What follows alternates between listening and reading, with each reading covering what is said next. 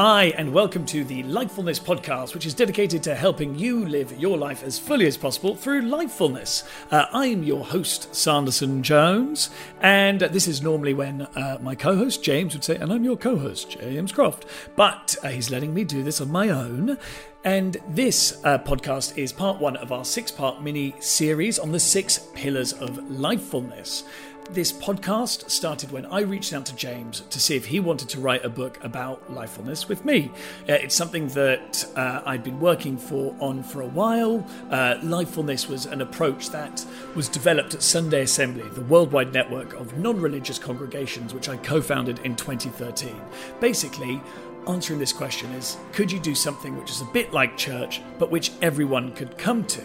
And so at the start of the podcast, I will say, Lifefulness adapts the techniques of spiritual communities and congregations in a way that is secular, inclusive, and evidence-based. But what does that actually mean? How can we actually go and bring that to life? You know, what do I do? And so we wanted to do a series of podcasts to talk through the 6 pillars of lifefulness. And so that is what this mini-series is. The first one we're going to do is on ultimate meaning, the first pillar of lifefulness. We're going to look at what ultimate meaning is in spiritual traditions. We're going to look at the science behind it, practical implications, and then how you can bring it to life in your life or in your company, non-profit, or community. Now, meaning can sometimes seem a bit distant. But, you know, I've got so much other stuff going on. Have I done the dishes? Make it sound like I'm a student there. Got bills to pay, coronavirus, uncertainty everywhere. Meaning? But, it's worth thinking about that meaning is literally the most important thing to you in the world. Meaning is how you define what is important. And so it shouldn't be something you get to, but rather what spiritual traditions do is they really work hard to help you keep your meaning at the center of your life. So I loved doing these podcasts with James. The great thing about doing an interview is that we speak to inspiring people.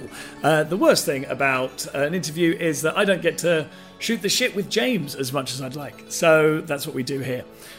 Why wait? Let's get on with the podcast. Hello and welcome to the Lifefulness podcast mini-series. This is me, Sanson, here. And I'm James Croft. Oh, look, you went and gave your surname. Now people are going to be so lost. Sanson Jones, FYI. And what we're doing with this mini-series is we're going to go through the 6 pillars of lifefulness. And it would make sense for us to define at the top what lifefulness is. Lifefulness arose from the work that I did at Sunday Assembly with this whole movement, not just me, loads of people. And what we were doing there was adapting the congregation in a way that everyone could take part. And you might have noticed that lifefulness sounds a little bit like mindfulness, and that's deliberate. Because in 2015, I realized that what we were doing for congregation, what Jon Kabat-Zinn, the guy who founded mindfulness, what he had done for Buddhist meditation. So he had taken Buddhist meditation and he had done it in a way which was secular and inclusive, and he created mindfulness. And now loads of people do mindfulness who wouldn't have done Buddhist meditation. And it's also the same thing which happened with yoga. So now there's people all over who do yoga. It sounds like the start of the song. People all over who do yoga, no other lyrics. But then Hatha yoga, this Hindu practice, was then made secular and inclusive, and loads of people can do it. And so that's what the Lifefulness Project is all about, is taking the lessons from the spiritual community, the spiritual life, and showing how they can really be sort of done by anyone and also everyone together. James, what are there any things that you feel needed to be added to that? I just think I'd like to say that both of us have been doing this for years. So we know that it works. We know that it makes difference in people's lives. Both of us work with communities of people who are not traditionally religious or don't particularly care about the teachings of traditional religions, but who want that sense of community, that sense of deep meaning and engagement with life and the world that religion provides. And so that's how we know that lifefulness is going to work for you, because it works for the members of our communities as well. Yeah, basically I've just sort of come along afterwards and go and put a word on what James was doing for years.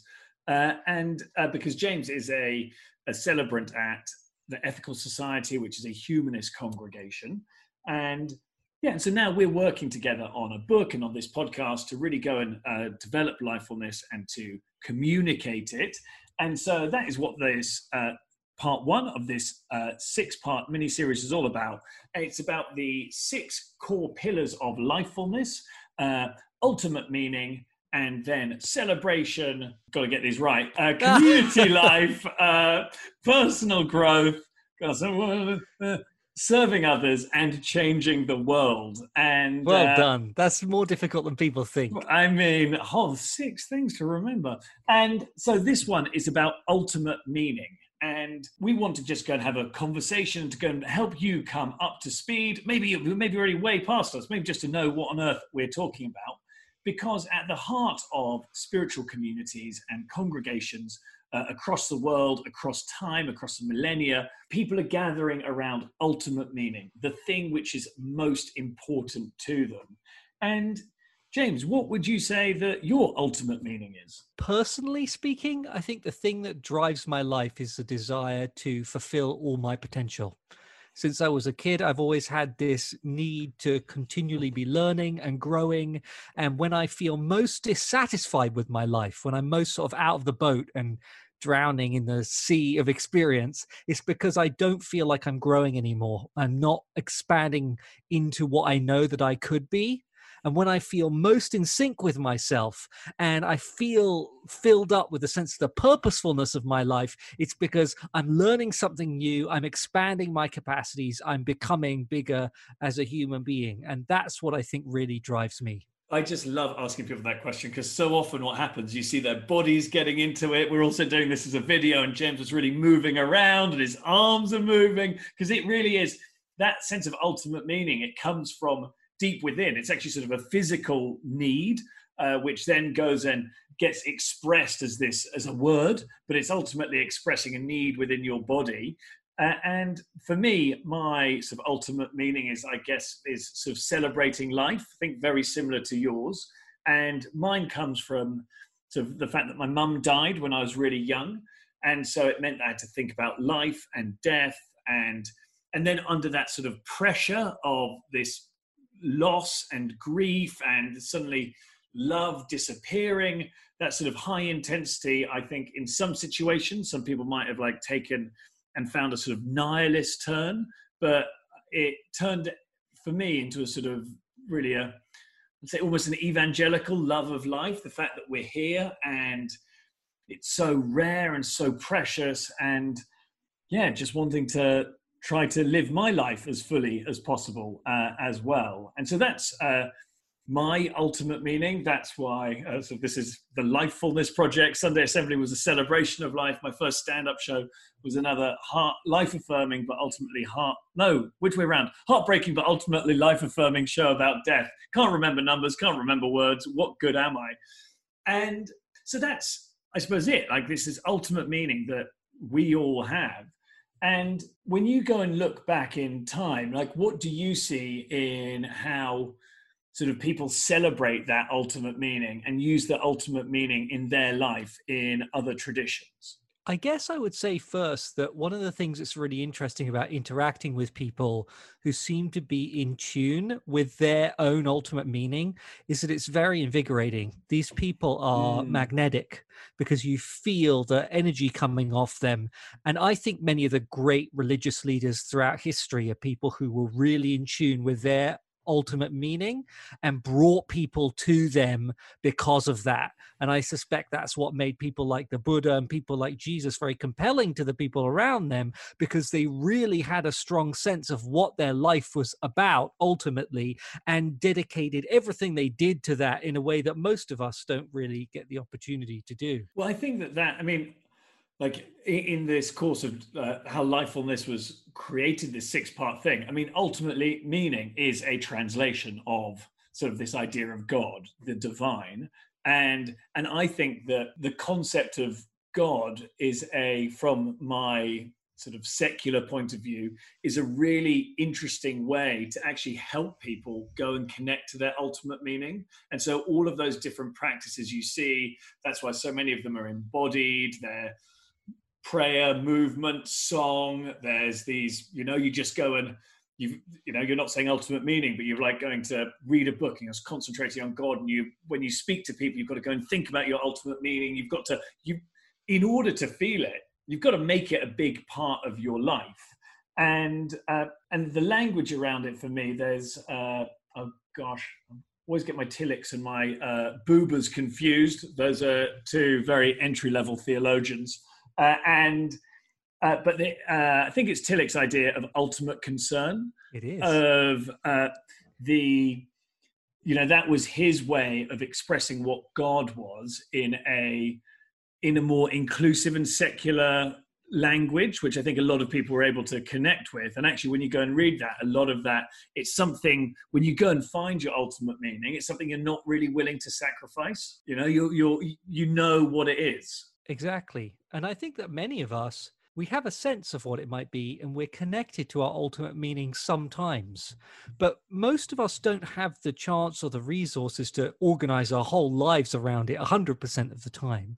And I think that many people who are religious, their religious communities operate as a space which is separated out from their normal life, where they can give real thought to questions of ultimate meaning, a sort of sanctuary for them to connect with what's important about life in their own mind. And many people who are not religious don't have a space to go for that. There's just nothing in secular society that says this is where you can go to focus on the biggest questions of human existence. And I'd say that it's not only a space, but through trial and error and through evolution, it was like, well, look, if you, it's going to be my impression of the evolution of congregations and religious practices, sort of as told by someone having a chat about it, was that if you want to go and stay focused on your ultimate meaning, then you can't. It's not something that you can go and read once and then you've got it. In fact, you've got to go and think about it in the morning. You've got to pray 5 times a day. That's like,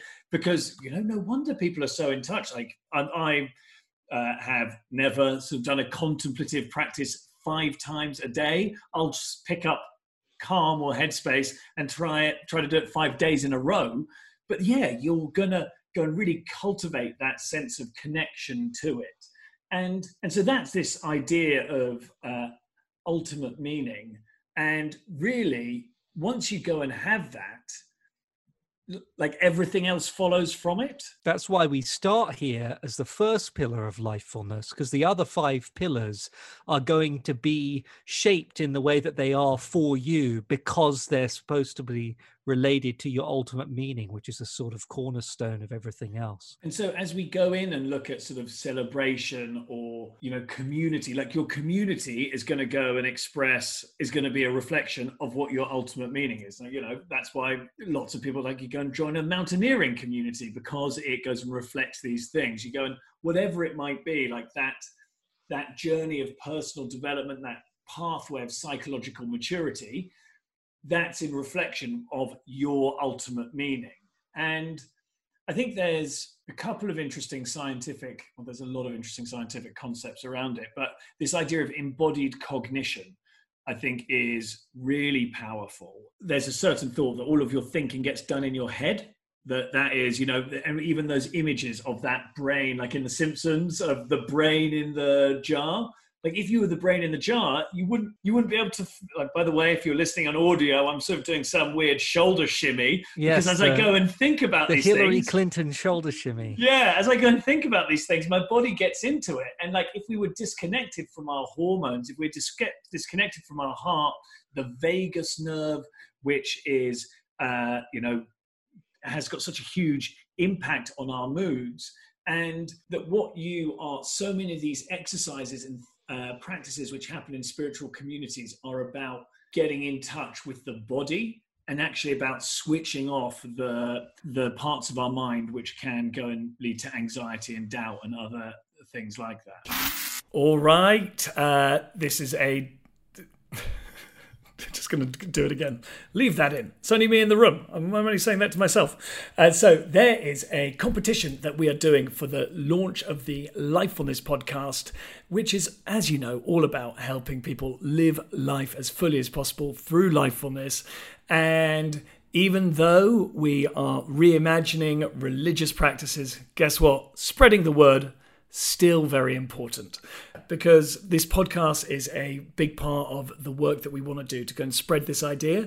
And if you're able to share it, particularly at the start, it's super helpful. So if you go to www.lifefulness.io/podcast, then there's this box you can enter. And for each extra way that you share it, then you get one more entry into the competition. What? You could probably, actually, I don't know what's the maximum amount you can get. Well, there's this thing you can do where if someone else then enters from your link, you also get an entry, but you're only limited to 10 of those. I don't know. We can figure out the maximum amount of entries later. You're excited to hear about that. I'm excited to hear about that. This is what you really came for. And so look, that is how you enter. And then we've put together some awesome prizes, which if you're interested in this sort of stuff, we know that you will love. That is one, the first prize, James and I doing a personal life transformation workshop with you. James is a trained minister. I am a coach. We've both dedicated our lives to helping people in personal transformation. So, well, look, we think we can do a really good job on that. Then the second prize, you can go and get a Lifefulness culture change workshop in your company, your non-profit or community. I have gone and led these with a whole host of different companies, big and small. And, well, it's a huge joy for me, and people seem to get a lot from it. And then the last one is there are 10 third prizes, and that is a Lifefulness talk where I will once again go to the community or the, get it right, company or non-profit, and then go and do a talk about Lifefulness. Due to these unprecedented times we're in, this is all going to happen online, and the fact that James is in America and I'm over here. So those are the prizes, not that is the prizes. And yeah, we would love you to enter. So please go to www.lifefulness.io/podcast and go and enter. And it really helps us. So thanks so much. Back to the different chitty chatter. Right. I think that's what you were saying earlier about how religious communities provide for religious people, not just spaces set aside to contemplate in a disconnected way what is the meaning of life, but also a whole bunch of rituals and celebrations and practices which help people get into that, kind of feel what it feels like to be connected to a sense of ultimate meaning. And that's not the same for every religious community. You know, not every Christian church is actually teaching the same ultimate meaning. Some are about social activism, and some are about service, some are about relationships. So people kind of find the community that they want to find depending on what's most important to them. But again, for people who do not hold the beliefs of any particular faith, there's just nowhere to go for that. And that's really what Lifefulness is supposed to solve. And I saw a really good example of this I went and did, it wasn't the Alpha course, but it's something which is very similar to the Alpha course. And if you are listening and don't know what it is Britain's most popular Christian conversion course. And so I missed the weekend when you go and speak in tongues. Annoyingly, I had actually a Sunday assembly, so I couldn't go and do that. I really wanted to try secular glossolalia, I think, is the one of them. Very rare that you get to use that. And especially in the UK. I'm surprised anyone does it there. Yeah. It was pretty intense. The guy, I mean, the vicar spoke about doing exorcisms. So, hey ho. Was that exorcisms or ecstasy? Which was that? He wasn't the trendy vicar in Sheffield who did the ecstasy.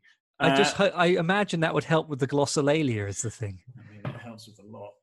And so when he was talking about ultimate meaning, it was really interesting that so you're going to go and meet Jesus. And he was, and by the way, if this is what you believe, totally great. My interpretation of it, what he said is like, when you go and they spoke about how you've got to have a personal relationship with this sense of ultimate meaning. And he was like going, so what should that relationship be like? And he said, well, some people think of it as like a relationship with the father, God the Father. Some people relationship with the mother church. Sometimes you think of actually also almost as a romantic relationship. You're marrying Jesus.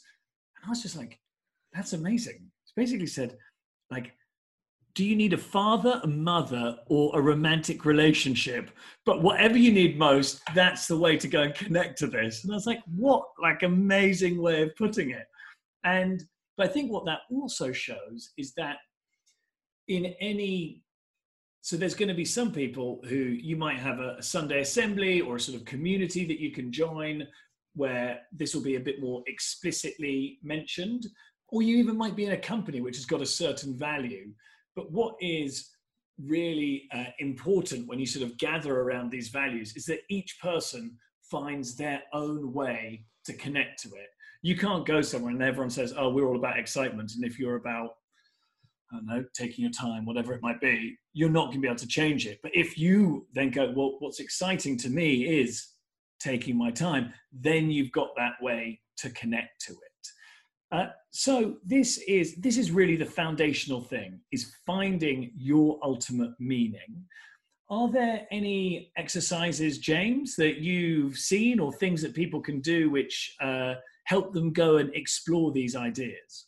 One of the things that I do with some of the members of the Ethical Society of St. Louis, when we're talking about what makes life meaningful to them, is to think, instead of the process of finding meaning in one's own life as a sort of archaeological process of discovery, where it's kind of buried out there in the world and you have to uncover it by kind of digging lots of holes, and then suddenly you find it and it was put there for you before you came on this earth, and you just discover what it is and then it's yours.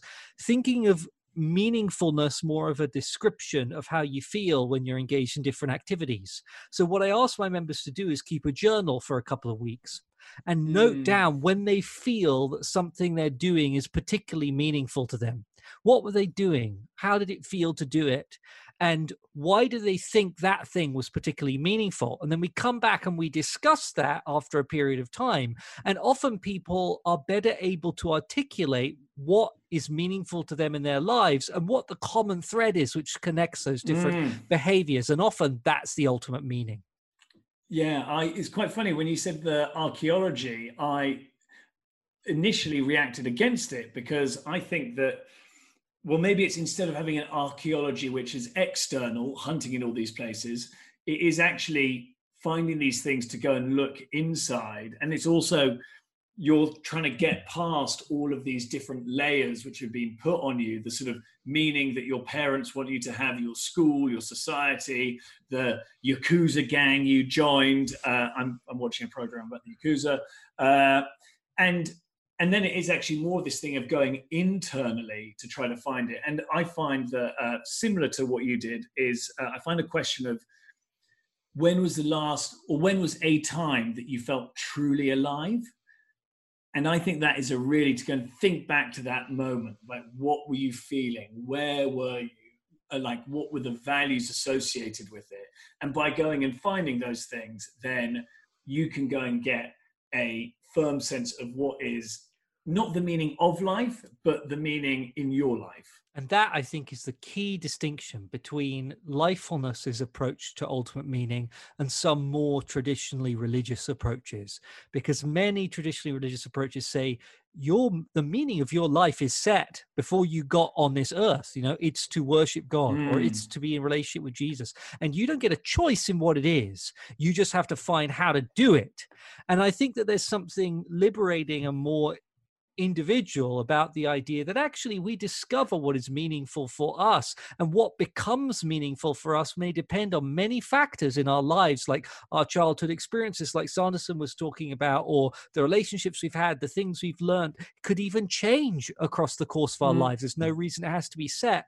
And so that flexibility and individual of the opportunity for the individual to decide, I think makes it a more complex idea of ultimate meaning, but also one that's more true to most people's experiences. And what makes it even more complex is if you happen to be someone who does feel that your ultimate meaning was set at birth and that it is Jesus. A great thing about Lifefulness is that we're hopefully going to be talking about all of this in a way that everyone can stay in the room at the same time.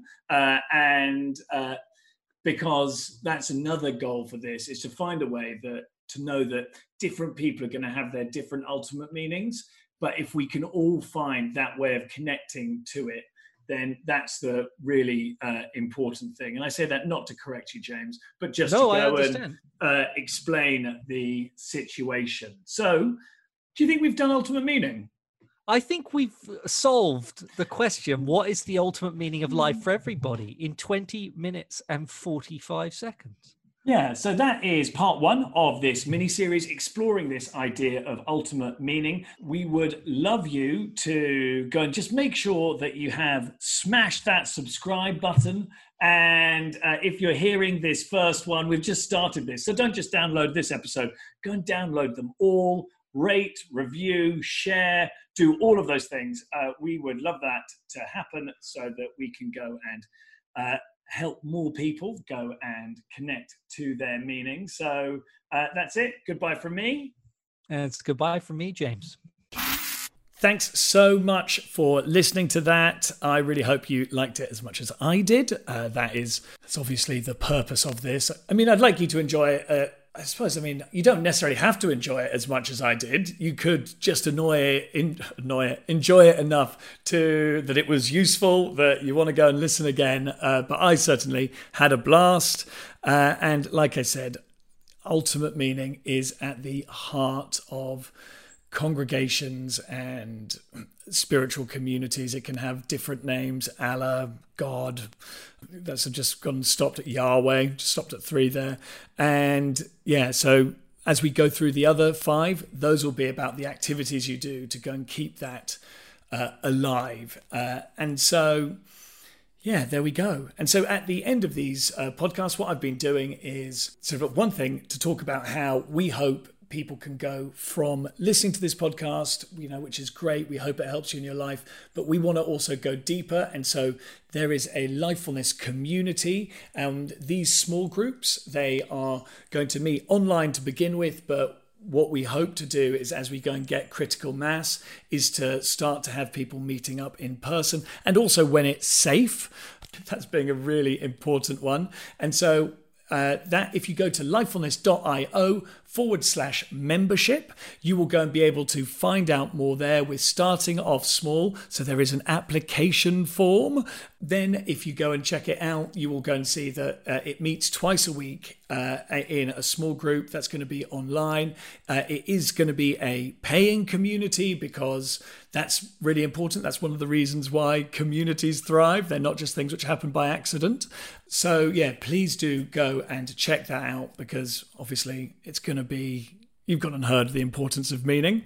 The other thing which I'm doing with these outros is also reflecting on the journey leading up to the launch of the podcast. And so now what we're doing is sort of working backwards from the start. So it launched at the start of September, and we are now about 6 weeks away from launch. And this is sort of where was the company? Where was this project? Where's the life of this project? On the 27th of July, week commencing the 27th of July, two members of the Lifefulness community had started supporting with the podcast, and that was really exciting. They wanted to help get it out there. Working in the background had been this Lifefulness at Work group, which had sort of grown up organically, and there was lots of excitement there. One of the things I'd started to slightly notice at the back of my mind was, as the podcast started to get more real, I wasn't able to go and spend as much time with them, but there was still so many exciting things going on. As I said, we'd been selected for this community accelerator by Facebook, and I'd started organizing these brown bag lunches for the community, different community leaders, and we were having a great discussion every single week. And so but then one thing happened. I ended up going on a night out before my friends socially distant night out before a friend's wedding, socially distant again. And it was quite weird. Late at night, a mate of mine, I think he was sort of trying to give a sort of encouraging talk.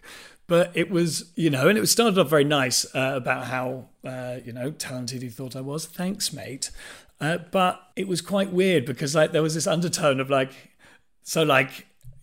what exactly, if you can do even, I think it was you can do even better. But as I've mentioned before, I've got ADHD. And so there's this weird connection to this where when you go and look back on your life and you think, certain aspects of ADHD have helped, but others have really sort of got in the way and really been sort of hard to figure out. Yeah, it was just quite an odd sort of encouragement, which sort of left me, a little bit knocked sideways, which is quite odd.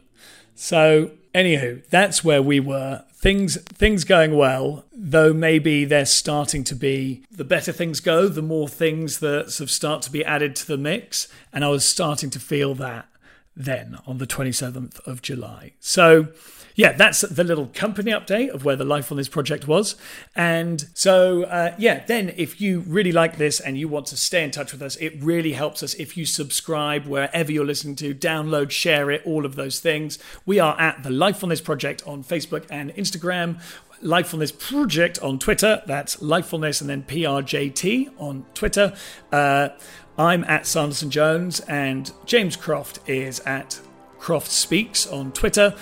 I want to say thanks, and we want to thank James Croft, you fantastic co-host, fantastic collaborator. Then our producer, Mavs Shetty, you're doing great work. There is William Andrews, who created the artwork, and this music underneath this, I imagine, is from Roman Rapak and Miro Shot. Thanks so much for listening, and can't wait for you to listen to miniseries number 2.